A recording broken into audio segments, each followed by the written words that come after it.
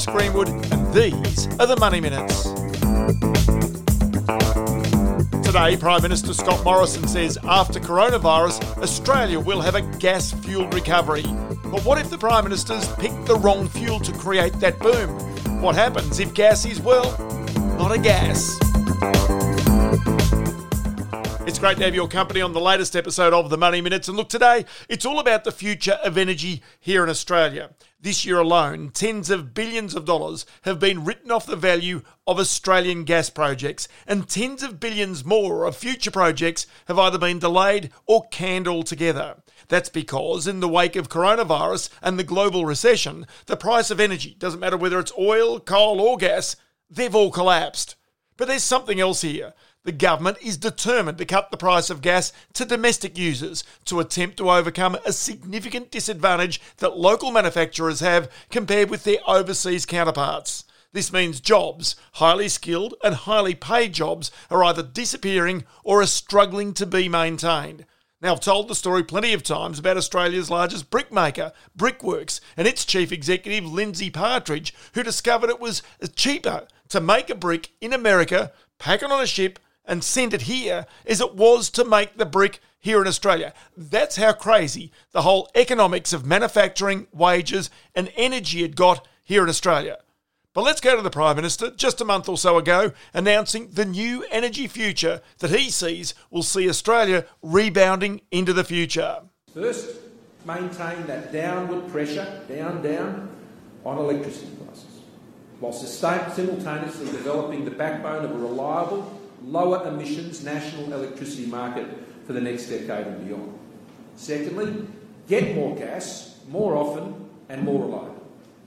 By resetting our East Coast gas market, unlocking additional gas to drive recovery, paving the way, ultimately, for a world-leading Australian gas hub to support high-wage jobs, including and especially in manufacturing.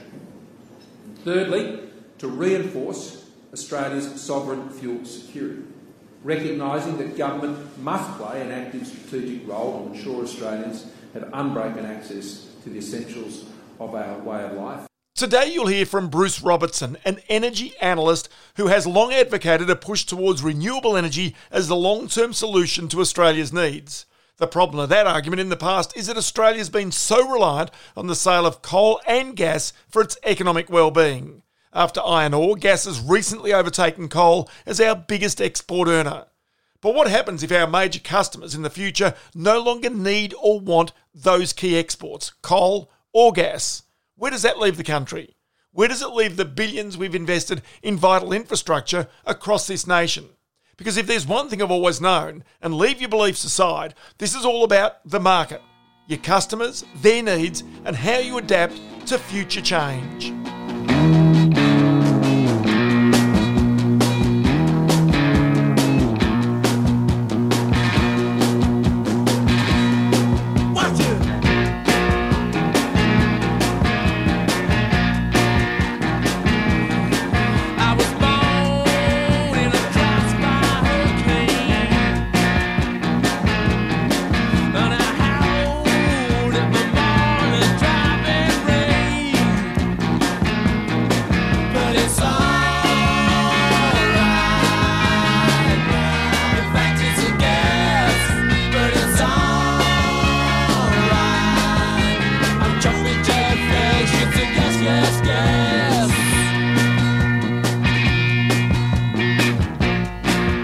So one of the biggest issues for Australia is its future energy, not only needs, but also its markets as well. And the reason for that is because as potentially the business, or if you like, the demand for energy changes, and you can see it's moving away from coal. Doesn't really matter what you think about climate change or where that goes, it is actually the market that's moving. But the similar thing could also happen for gas, which has now become Australia's second largest export earner.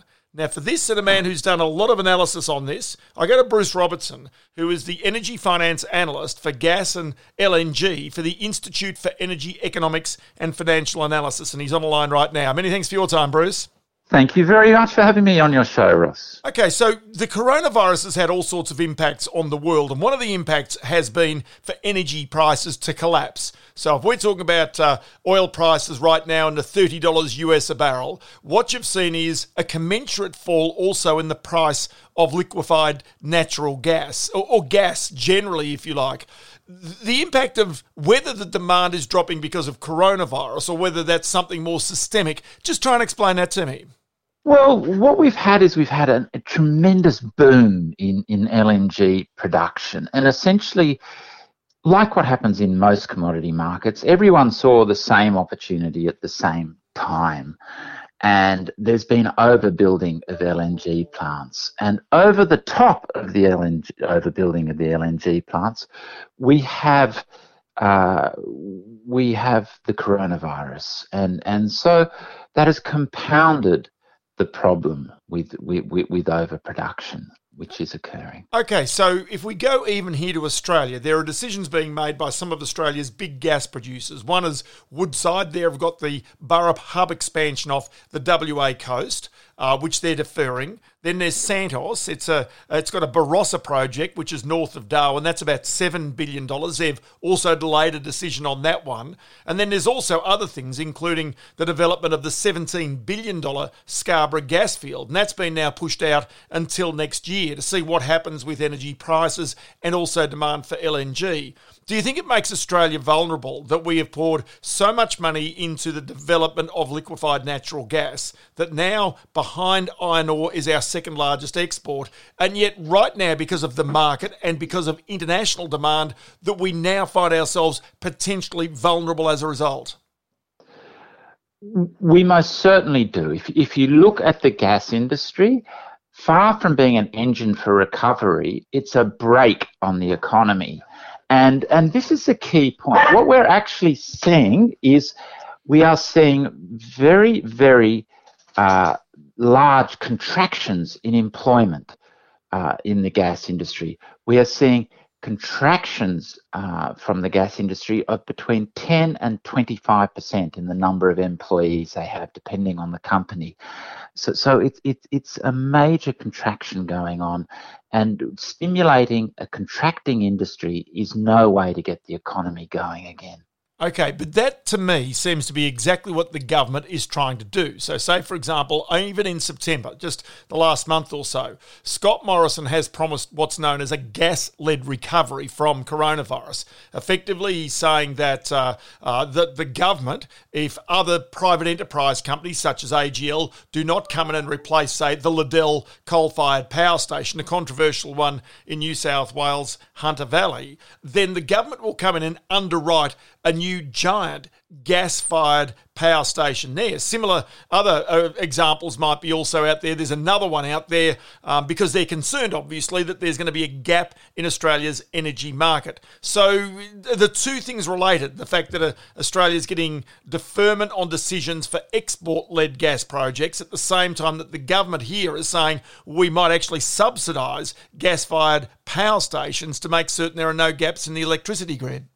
Well, look, it's very problematic what they're doing. You know, they've set up what is supposedly a market, this national electricity market, and now they're deciding they want to intervene in that market and subsidise a large gas-fired power station. Gas for use for gas-fired power generation has fallen 58% since 2014. And there's one very simple reason for that, Ross. It's simply not economic to produce power, baseload power with gas.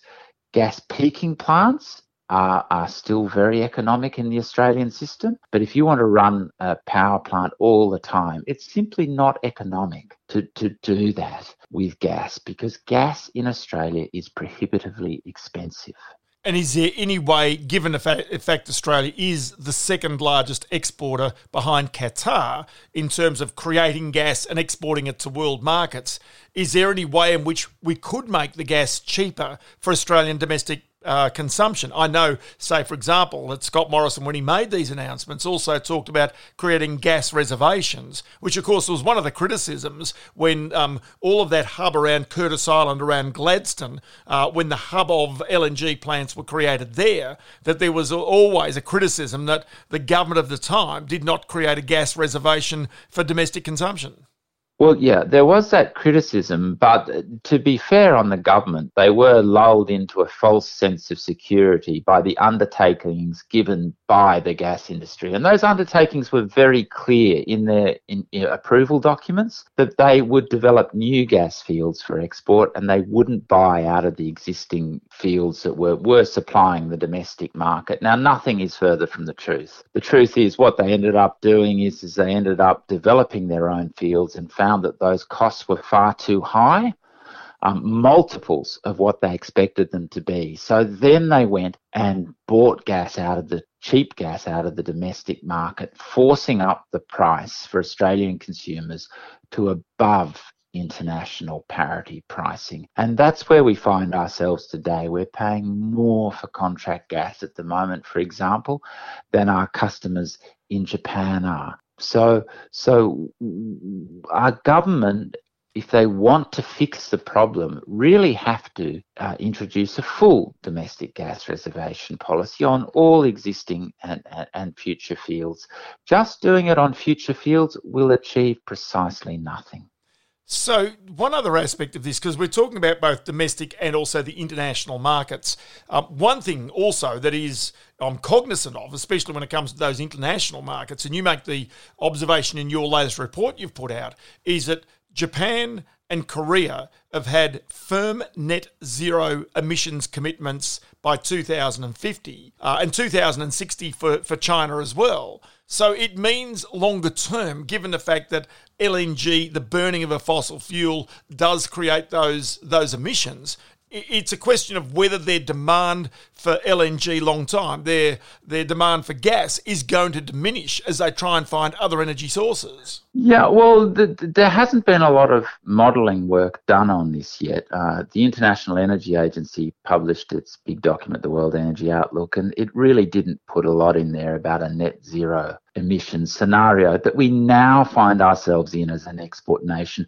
What they did say was that by 2030, not 2050, by 2030, coal demand has to fall by 60%, and primary energy demand, which is energy in total, has to fall by 17% to meet a net zero emissions target. So, and they envisage getting there by changing consumer habits and energy efficiency to reduce demand, overall demand. So in LNG, what we will see is a preference by countries. They will prefer piped gas over LNG. Now, if we take our second largest market, China, it has substantial resources that it can get from Russia and from Central Asia via pipe. And piped gas is far less greenhouse gas intensive than LNG, because to make LNG, you need to burn 9% of the gas. And then to ship it, you need to burn a further 2 to 6% of the gas. So all up, around 13% of the gas gets burnt in the LNG process. So it's likely that countries like China will prefer to get their gas out of a pipe rather than LNG. And it's likely that LNG demand over time will decline. Okay, so then come back to the alternatives, because while they're looking for net zero emissions, that doesn't mean they're not going to emit. It means that they've got offsets or that there's something else is happening, so they have net zero emissions. But the alternatives right now, of course, whenever people talk about, say, for example, renewable energy, they do talk about the whether the grid is robust enough to be able to cope with the influx of renewable energy into it. Do you think, again, there is enough renewable energy for baseload power, given given what we saw a few years ago in South Australia, where they clearly had big storms and had massive outages, and as a result did not have, if you like, the backup, even though I know there were transmission lines went down, that was a totally different argument. But what I'm sort of wondering here is whether there is enough baseload power that can be generated from those renewables that can make the way of, say, for example, the gas-fired power station, which was seen to be either the stopgap or the alternative to coal-fired power stations. Okay, if we have a look, there are a couple of things. The technology is changing rapidly at the moment. So that's the first point, and particularly in batteries where costs have fallen dramatically for grid-scale batteries. And we are seeing now projects being proposed in Australia. Neoen, the big French multinational, is proposing to build one of these batteries in South Australia that make the Tesla big battery look tiny. They are proposing a project that's around 10 times the size of what was at the time the biggest battery in the world. So battery technology is becoming grid scale and with significant storage behind it. Now, that isn't the only answer, because obviously it only has about 4 hours of storage. It can cater for the evening peak quite comfortably, grid scale battery. But if it goes on for a number of days, it can't really, doesn't have the opportunity to recharge it. But so looking at this, batteries will take part of gas's market share. The other thing that's happening is the Australian Energy Market Operator has definitively said that we have enough gas peaking plants in Australia now. And what's going to happen going forward, out to 2040, the need for gas is lower in 2040 than it is today. Lower, not more. Our government keeps telling us we need more gas, and in actual fact, we need less gas. And is it also a case that while we might need less gas in the future, that the world technically is also requiring less gas because of coronavirus and because of the shock, the global recession that's taken place? And so, as I say, that's seen itself in not only that lower oil price, but also then the lower gas prices that also has wreaked havoc on especially the US gas industry, which had been, if you like, one of Donald Trump's shining lights. But right now, it's actually turned completely 180 degrees on where it was only 18 months ago or so. Well, look, there is likely to be a very large rebound in the price of gas in the US. And I can say that, I don't usually make predictions, but I can say that quite confidently, just simply based on the collapse that has occurred in the shale fracking industry in the US. And it's not a recession. It's not even a downturn. It's not even a severe recession. It's a collapse. We've seen the operating drill rigs are down 72% year on year. 72% they're down. That is a collapse. That is a hell of a collapse. And so what does that actually mean? The cycle in shale gas is pretty quick. In other words, I mean, if you put in a new well, you can get it going quite quickly. And the peak production is pretty soon after you put it in, and it stays there for about like 18 months. But then it tails off the production pretty rapidly in a shale well, like a coal seam gas well. So they're short-lived coal seam gas wells and shale wells, but they can be put in quickly. The problem you've got in the US is you've had this collapse in the number of operating drill rigs, which means going forward a year, you will see production come off quite dramatically, both for oil and gas out of the US, which should lead to a rebound in the price. And so that's what's occurring in the US. In Australia, we are protected, have been protected a bit by our long-term contracts for LNG. But over time, Australia will come under pressure, and expansion projects particularly will come under pressure by the fact that Qatar is opening up a massive new gas field. Qatar is just a whisker under Australia. It's the second largest exporter in the world of LNG, only by a whisker. But it is looking at expanding its production by 64%. 64% wow. by 2027. And there's it's one a thing, massive number. And there's one observation I'd make, Bruce, and that is, say, for example, Qatar, which almost solely relies on those gas exports for its own GDP, its own economic well-being, that it's likely, like we've seen with some of the oil-producing countries in the past, to continue to produce more and more and more gas, even at lower prices, because that's really the only thing that is propping up their economy. Whereas Australia, which is a more diversified economy, has got iron ore, has got agriculture, has got a range of other things. And even though we might take a hit if we export less LNG and at cheaper prices as well, it's not the sort of thing that is actually going to completely cause our economy to collapse. Most certainly, Qatar is very reliant on LNG, particularly LNG. And not only that, Ross, but there's another reason why they're going to go for this massive expansion. The field of which they're talking of developing is called the North Field. The Iranians call it the South Pars field because it's actually the same field of gas. It just has this artificial line going through it called a border. And so the Iranians have decided to develop their half of the field, and if the Qataris don't get going, essentially they're going to lose a lot of gas to the Iranians. And they don't really want to see them losing a lot of the gas to the Iranians, so they're going to develop their half, pretty much come what may. And already to get customers, they're cutting the long-term contract prices by around 22%. So it's a massive cut in the price that they're doing. So this puts new projects in Australia under tremendous pressure because all of a sudden they've got to match that pricing of 22% lower, and they're competing against an extremely low-cost producer in the form of Qatar. It is the world's lowest cost producer, Qatar. They know what they're doing in LNG. Yeah, and so the other thing that grabbed my attention out of your report that came out is that the gas industry in the first 6 months of this year alone announced $25 billion in write-offs. $25 billion we're talking about.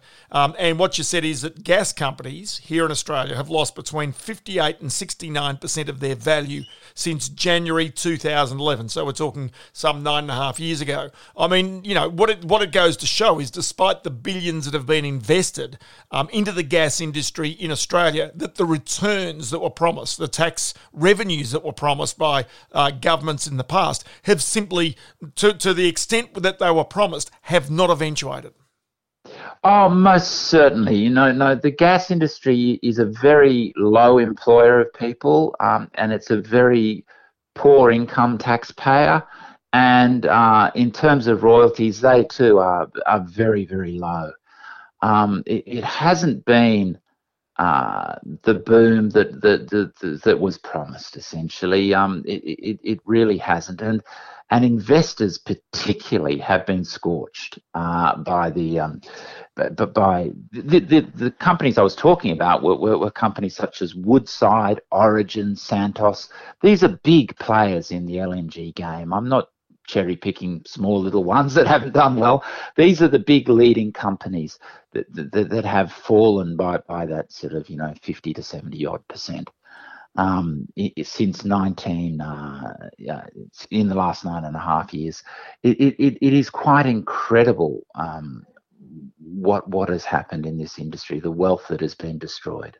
And so just a final one for you, Bruce. Are you confident, looking forward the 10 or 20 years, that there will be significant advances in technology to the point at which renewables in particular, but other forms of energy, can replace what gas and coal currently do in Australia's economy? Because that's the key right now. What you don't want is to have a lack of resource, or indeed to have industry either A, disappearing offshore or disappearing altogether because you don't have energy at a cheap enough price for those local consumers.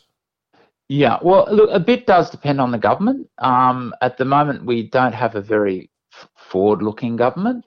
We have a government with its eye on the rear vision mirror in terms of coal and gas. It is likely that coal will definitely go into a major decline, and LNG will follow eventually. So that's the outlook for those two export industries. So what can we replace them with? What can we do? Well, the bright star on the horizon for Australia that could be done if it gets some government support is hydrogen, renewable hydrogen, and really that's what we've got to be looking towards doing is getting this industry going to try and replace some of the export revenues that we are inevitably going to use in coal and gas.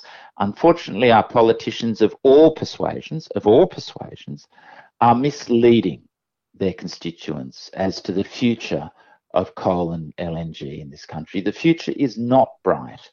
Our customers don't want the product, as witnessed by their net zero emissions commitments. And really, it doesn't matter where any of us, you or I or anyone else, thinks about the politics or the science of climate change. It's a reality for our export markets, and that's the way we have to move.